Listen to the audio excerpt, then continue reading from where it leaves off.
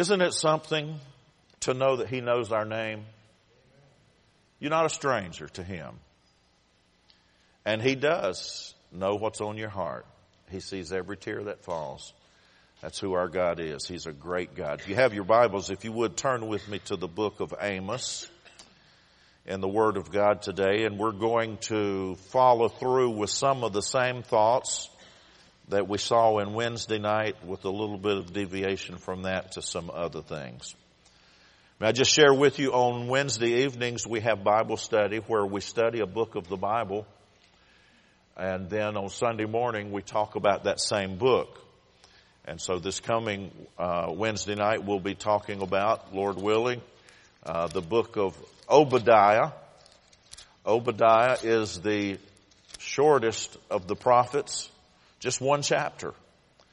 And so we'll see what the Lord has for us there on Wednesday evening. But today, the book of Amos. And I've got to tell you, the book of Amos is one of the most interesting books of the Bible I found. It really is. There's so much there for us in our walk with the Lord. And I hope you will draw some of that from this book today. Chapter 1, verse 1 talks about how he was called, the words of Amos, who was among the sheep breeders. And it tells us where he was from and where he lived. That's not too important for our purposes today.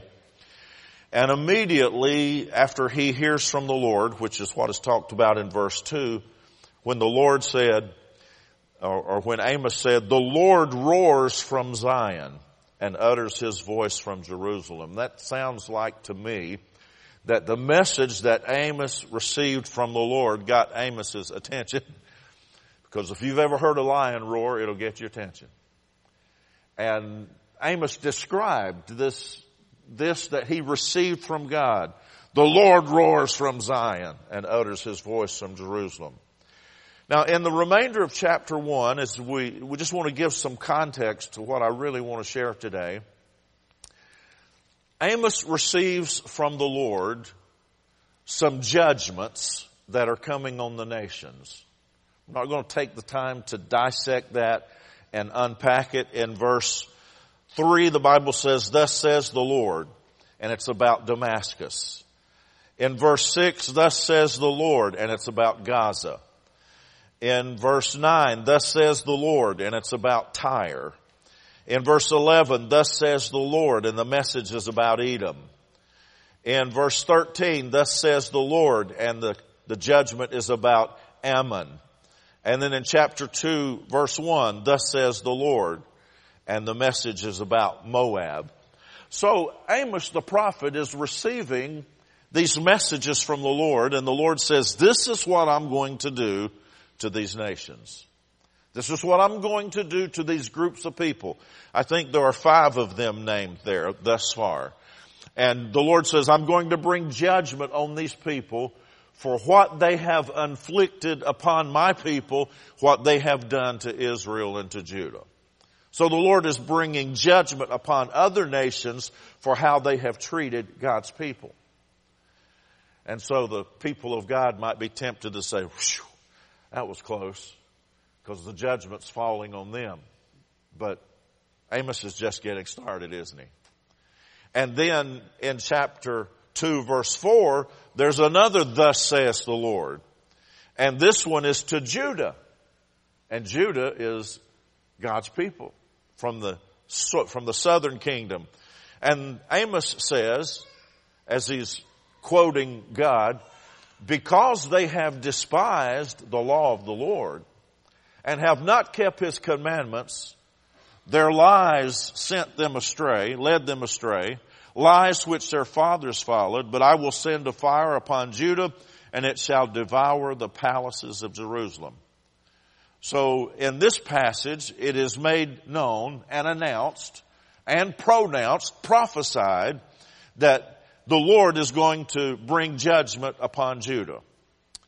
And then there's another "Thus says the Lord" in verse 6, and this one concerns the northern kingdom of Israel. And the Lord says this to them: "For 3 transgressions of Israel, and for 4, I will not turn away its punishment. Listen to the things that God's people were doing that the Lord found very, very troubling. Because they sell the righteous for silver and the poor for a pair of sandals. They pant after the dust of the earth, which is on the head of the poor. They pervert the way of the humble. Latter part of verse 7, a man and his father go in to the same girl to defile my holy name. They lie down at every altar on clothes taken in pledge and drink the wine of the condemned in the house of their God. I'd like for you to notice that he lets them know. The Lord brings to their attention that they are mistreating people, they are abusing people, they are guilty of immorality, they are guilty of idolatry. And if the Lord were to send a prophet to America today in the same sense that he sent Amos to Israel, we would hear some of the same charges. Amen? There are things in our nation today that are terribly troubling to the Lord. I know that because some of the same things we mentioned right here. Immorality is rampant. Idolatry is everywhere. And people being taken advantage of, and people being mistreated, and people being abused, and abortions, and all kinds of things happening that we know break the heart of God and are contrary to His Word. Now, the Lord said in this book of the Bible through Amos that He was going to send punishment upon the nations. And He did. And He said, I'm going to send punishment to Judah, the southern kingdom. And He has. And I'm going to send judgment to the northern kingdom, Israel. And everything else that is said in the book of Amos from this point forward deals with Israel, the northern kingdom, and what God is going to do to them as He gives warnings to them and tries to get them to repent. He says in chapter 3, verse 2, He wants to remind them that they're His people. If you're going to be called by the name of the Lord, if we were to put this in contemporary language today, if you're going to call yourself a Christian, profess to be a Christian, then you ought to live like a Christian. Amen? And so the scripture says in verse 2, you only have I known of all the families of the earth, but you have left me and you have gone after idols and you're doing all these things. Therefore I will punish you for all your iniquities. Chapter 3, verse 3, can two walk together unless they are agreed? How many have ever heard that scripture quoted before? Can two walk together unless they are agreed? And most of the time when we look at that verse, we think it has to do with like Brother Ron Bomar and Ron Brisson, and if we're going to walk together, we have to agree. That's the way we look at it. But when you look at this verse in context, it's not talking about this man and this man coming together and agreeing and walking together. It's talking about the people of God walking with Him. And you can't walk with God and be where you need to be with God unless you agree with God and walk with Him. If you're going to disagree with God, if you're going to contend with God, if you're going to go against what God says, you're not going to be able to be pleasing in His sight and have fellowship with Him and enjoy His favor and His blessings. That's just what the Bible teaches. So, the Bible says, as we continue in chapter 4 now, there are 5 times in chapter 4 where the Lord has done things to them by way of punishment, if you will, trying to get their attention.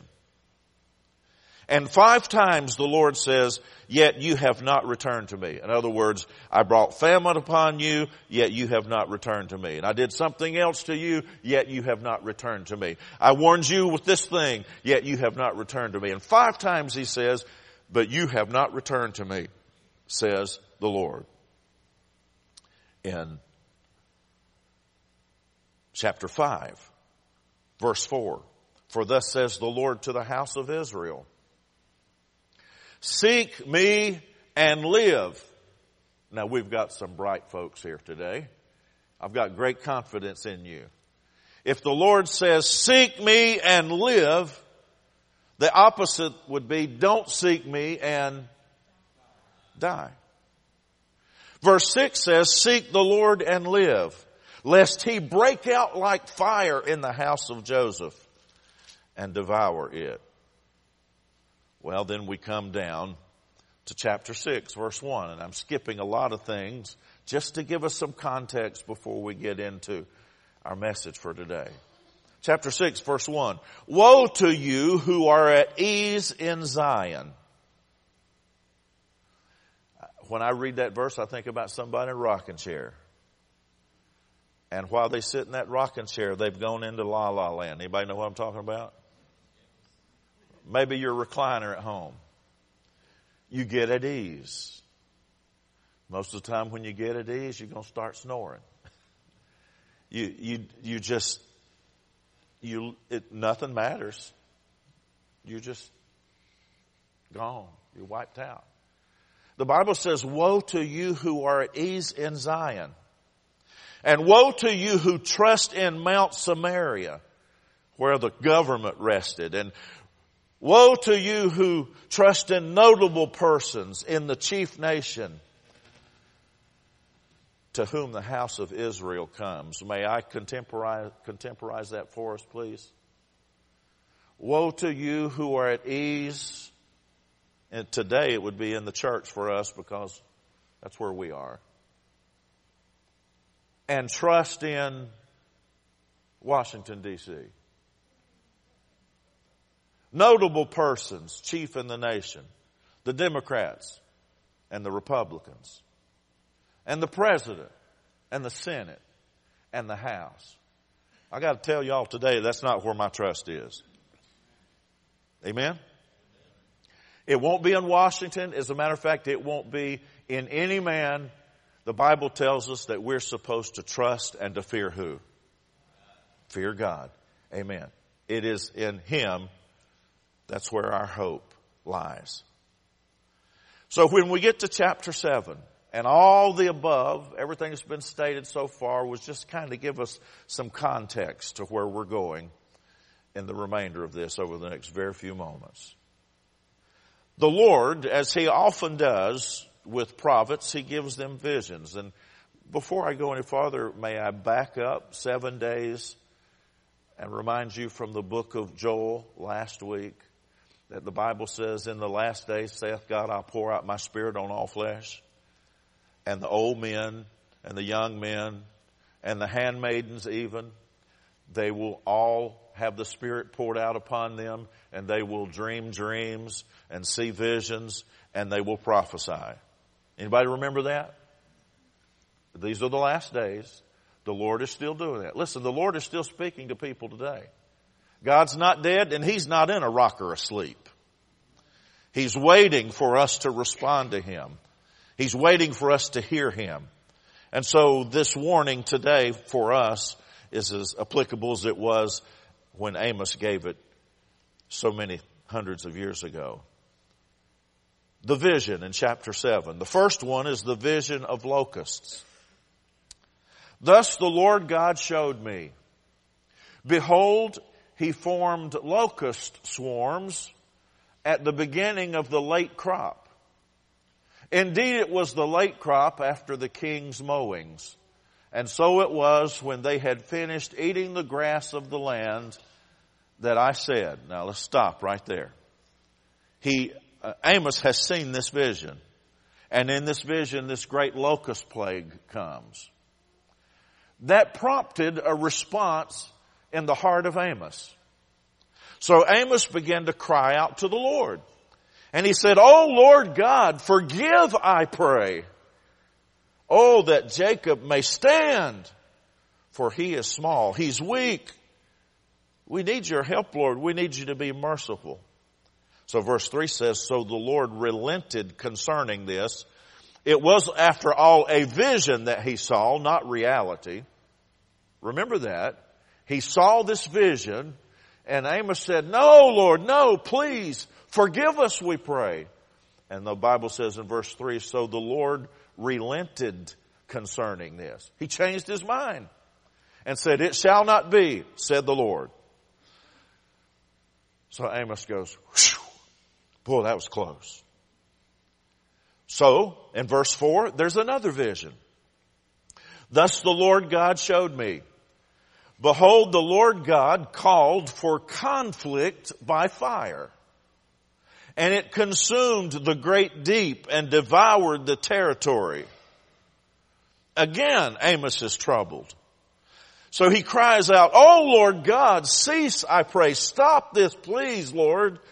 Oh, that Jacob may stand, for he is small and weak. And be merciful to us, Lord." So verse 6 says, so the Lord relented concerning this. This also shall not be, said the Lord God. And then we come to verse 7. Now there's another vision. Thus he showed me. Please listen very carefully to this vision. This is what he showed me. Behold, the Lord stood on a wall made with a plumb line, with a plumb line in his hand. And the Lord said to me, Amos, what do you see? And I said, a plumb line. Then the Lord said, behold, I am setting a plumb line in the midst of my people Israel. I will not pass by them anymore. If you'll notice in verse 7, when there were locust swarms and this great destruction, and then Amos cried out, he prayed for mercy, that the Lord passed on by. And then if you'll notice in verse 4, when there was a vision of fire and Amos cried out for mercy, that the Lord changed his mind and passed on by. But when we get to the vision of verse 7, this plumb line, he says, I will not pass by them anymore. I'm not going to leave this time. I'm not going to relent this time. I'm not going to change my mind this time. This time there's going to be judgment. The high places of Isaac shall be desolate, and the sanctuaries of Israel shall be laid waste. I will rise with the sword against the house of Jeroboam. In other words, judgment is coming, and judgment is sure. Now don't worry, Pastor Ron has not lost his mind. But I'm going to come up here just to illustrate to you what we just read in the Scripture. And the Bible says that the Lord, isn't it amazing to read in the Bible that the Lord stood on a wall? I find that quite interesting. I don't know what form the Lord took in that passage, but the Scripture says that the Lord stood on a wall. He stood on a wall that had been built with a plumb line. Now, I don't know if you can see this plumb line or not. There is a line going from my finger down to this really heavy piece of steel or whatever it is that I've been carrying around in my pocket all morning. It's really heavy. If I were to drop it, it probably would stick into this floor, this wooden floor up here, this platform. Really sharp on the end. A very precise instrument, to be honest with you. Just to kind of test this out last night, I came out here to try to figure out the best way I could illustrate to you. So I was playing with the plumb line. Never done that before that I know of. But I checked that corner over there. And then I checked that back corner at the very back. And then I checked the other back corner, and I checked this corner right over here. And you know what I found? Every one of those corners were plumb. They were just about as perfect it could possibly be, because that plumb bob with the weight there hanging down stretches that string tight. Gravity takes care of the rest of it and pulls it down. And I don't need a level. I don't need a laser. I don't need anything else. That plumb line tells me what is straight up. Amen. And the Bible says that the Lord stood on a wall that had been built with a plumb line. So he was standing on a straight wall. The wall was not crooked. And he was standing there on this wall. But he looked at Amos and said, Amos, what do you see? And he said, well, I see you standing on a wall with a plumb line in your hand. And then the Lord said, well, I'm not going to pass by anymore. This time, I'm going to put my plumb line where? Where did it say? Where did it say? In the midst of my people.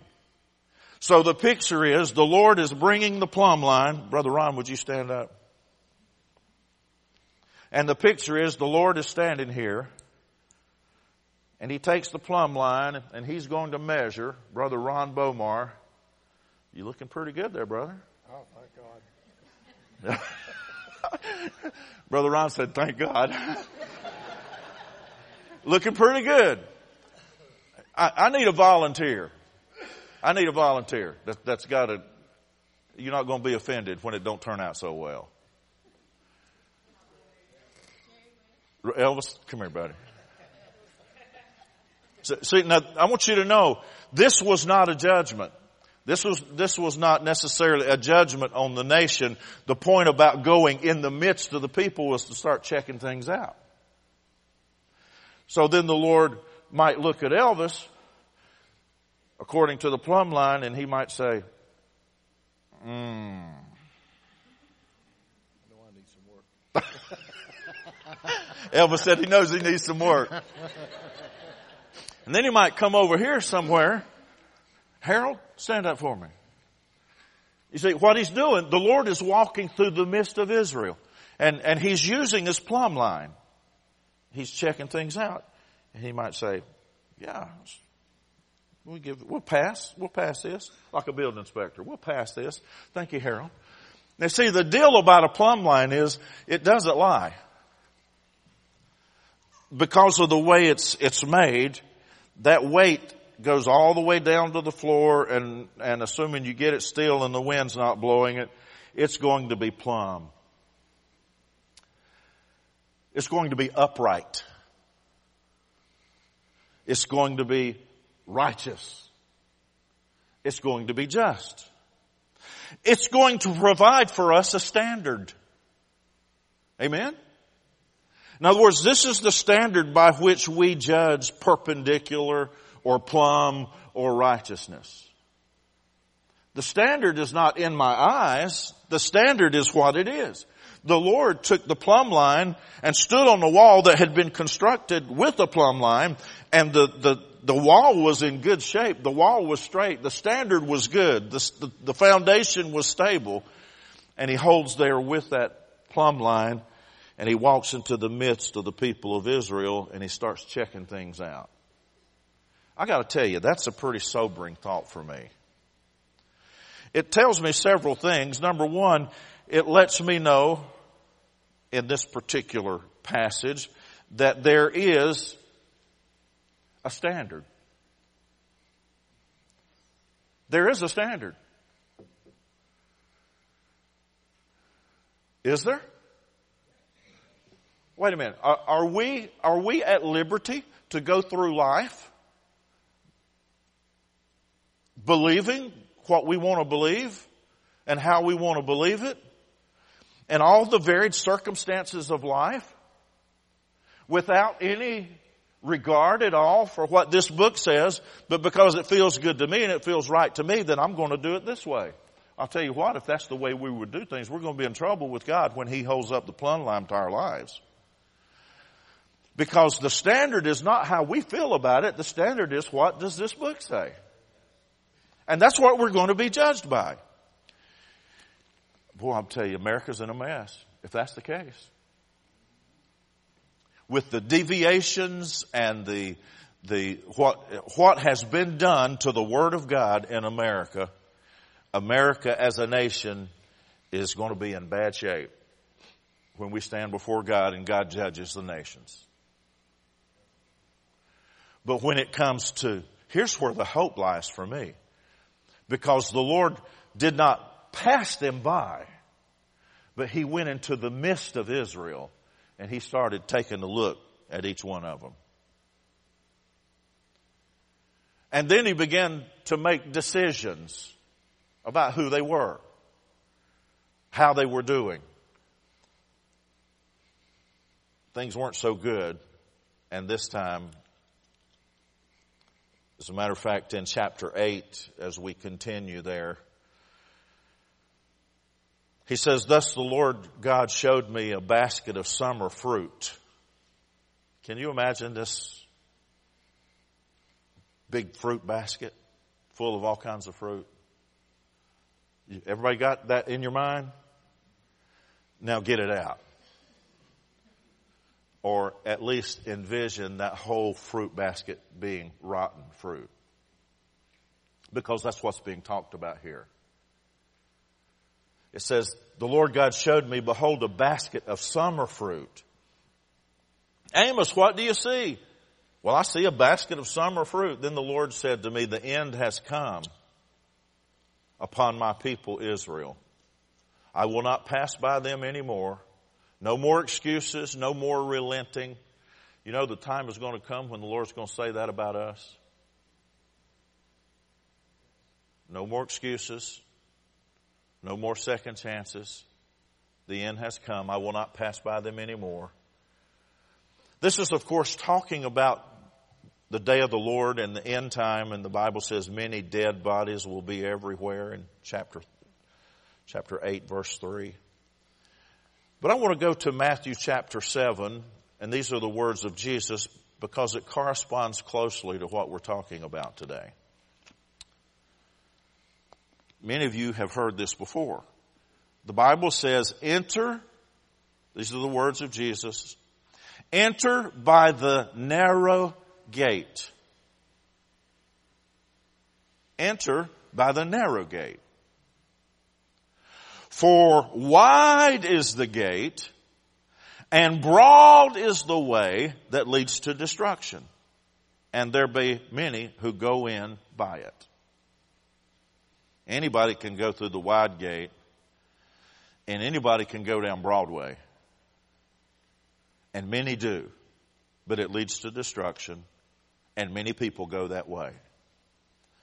But Jesus said, "Enter by the narrow gate." Because narrow is the gate and difficult is the way which leads to life. And there are few that find it. Do you know what that means? There are restrictions on us as Christians as to how we live our lives. We can't live like everybody else lives. Perhaps go where everybody else goes. Does what everybody else does. There's a standard in God's Word for His people. It is a narrow, I don't know why that just came to mind. How many of you have been on an airline lately? Little narrow seats. They don't build seats made for somebody my size on an airline anymore. Boy, they're narrow. And it's difficult. The Bible says that gate is narrow. And then even the way itself, the road is narrow with difficulties. Yes, it will sometimes be hard to take a stand as a Christian and say, no, not me. I'm sorry. No, I can't do this, go there. I can't be that. You see, there is godly, and then there is ungodly. Right? So the Bible tells us in Titus chapter 2, verse 11. There's three things I want to point out here. Titus 2, verse 11. For the grace of God that brings salvation has appeared to all men, teaching us these three things. Number one, denying ungodliness and worldly lust, we should live soberly, righteously, and godly in this present age. I'm going to read that again in case we didn't get it. We should deny ungodliness and deny worldly lust. And we should live soberly, righteously, and godly in this present age. Some people are of the opinion that they can live any way they want to live here, and when they get to heaven, they'll live right. It don't work that way. Number one, denying ungodliness and worldly lust, we should live soberly, righteously, and godly in this present age. Number two, looking for the blessed hope and glorious appearing of our great God and Savior, Jesus Christ. Anybody believe Jesus is coming one day? Maybe soon. Maybe real soon. And then number three, it gives us the story of redemption. Who gave himself for us, Jesus did, who gave himself for us that he might redeem us from every lawless deed and purify for himself his own special people, zealous for good works. Well, there's a lot in that little phrase right there, that verse. But notice that we were redeemed from every lawless deed. The Lord doesn't forgive us of our sins for us to go right back to our sins. Amen? He forgives us of our sins, and then we're supposed to cease that lifestyle. So he gave himself for us that he might redeem us from every lawless deed, and he wants to purify for himself his own special people. That's us. Did you know the Lord wants to purify you? And then so that we can be zealous for good works. That is to do the things that God wants us to do. Now remember the plumb line. As if God walks into your home, just like I walked to Ron Bomar and Elvis and Harold. The Lord, and he doesn't need a plumb line. He doesn't need to walk where you are personally. He sees every thought. Right? Every thought, every emotion, every desire, every thought. He knows everything about us. His eyes are as a burning fire, piercing even to the dividing asunder of soul and spirit. I mean, he sees right through us. Nothing is hidden from God. Nothing. And it's as if he comes to each one of us with the plumb line, and he's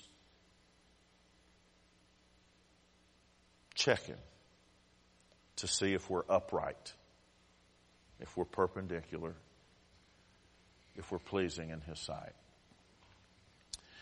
2 Corinthians 13 verse 5 says, examine yourselves as to whether you are in the faith. Test yourselves. That's a good verse, folks. You see, it's not my job to examine you. I gotta say that again. It's not my job to examine you. My job as a pastor is just to do what I've done this morning, and that is to just stand flat-footed and declare the word of the Lord. Period. I can't save a soul. I can't cleanse a soul. I can't purify a soul. It's beyond my power. My job is to declare God's word, declare the good news, and then let God do the rest. So the Bible says, examine yourselves as to whether you are in the faith. Test yourselves. 2 Corinthians 13:5. He's going to use the plumb line on each of us, as it were, as he evaluates our lives, how we live, what we say, how we spend our time, how we spend our money, where we go, how we act, how we respond. The whole gamut of our lives. He'll use the plumb line. But he tells us to double check ourselves. That is biblical. So I'd like for us to do that right now.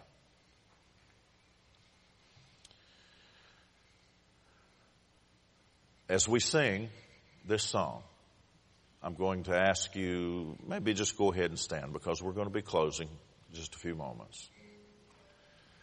This is a prayer, first and last verse to an old hymn. The words are very appropriate for us this morning. And if you're here today and you recognize that there's a need in your heart for repentance in some area of your life, here's what I'm going to ask you to do. Some people say that altar calls and invitations are old-fashioned and outdated and we shouldn't do them anymore. As a matter of fact, some churches don't do them anymore. Back in the old churches, especially in the Methodist church, they had something called the mourning bench. It's where people who were burdened and needed to pray would come down and bow. We have in our church an altar here formed out of these steps, and I'm going to ask you, because you don't need to come and repent to me. You just need to come and bow and say, Lord, I'm sorry. I'm sorry for my sin. I'm sorry for whatever it is in my life that keeps me from being like you want me to be. I acknowledge that I failed in this area or this area or this area, and I want your help. Be merciful to me, Lord. Cleanse me. Wash me. Give me the grace by your power and your Spirit to do better.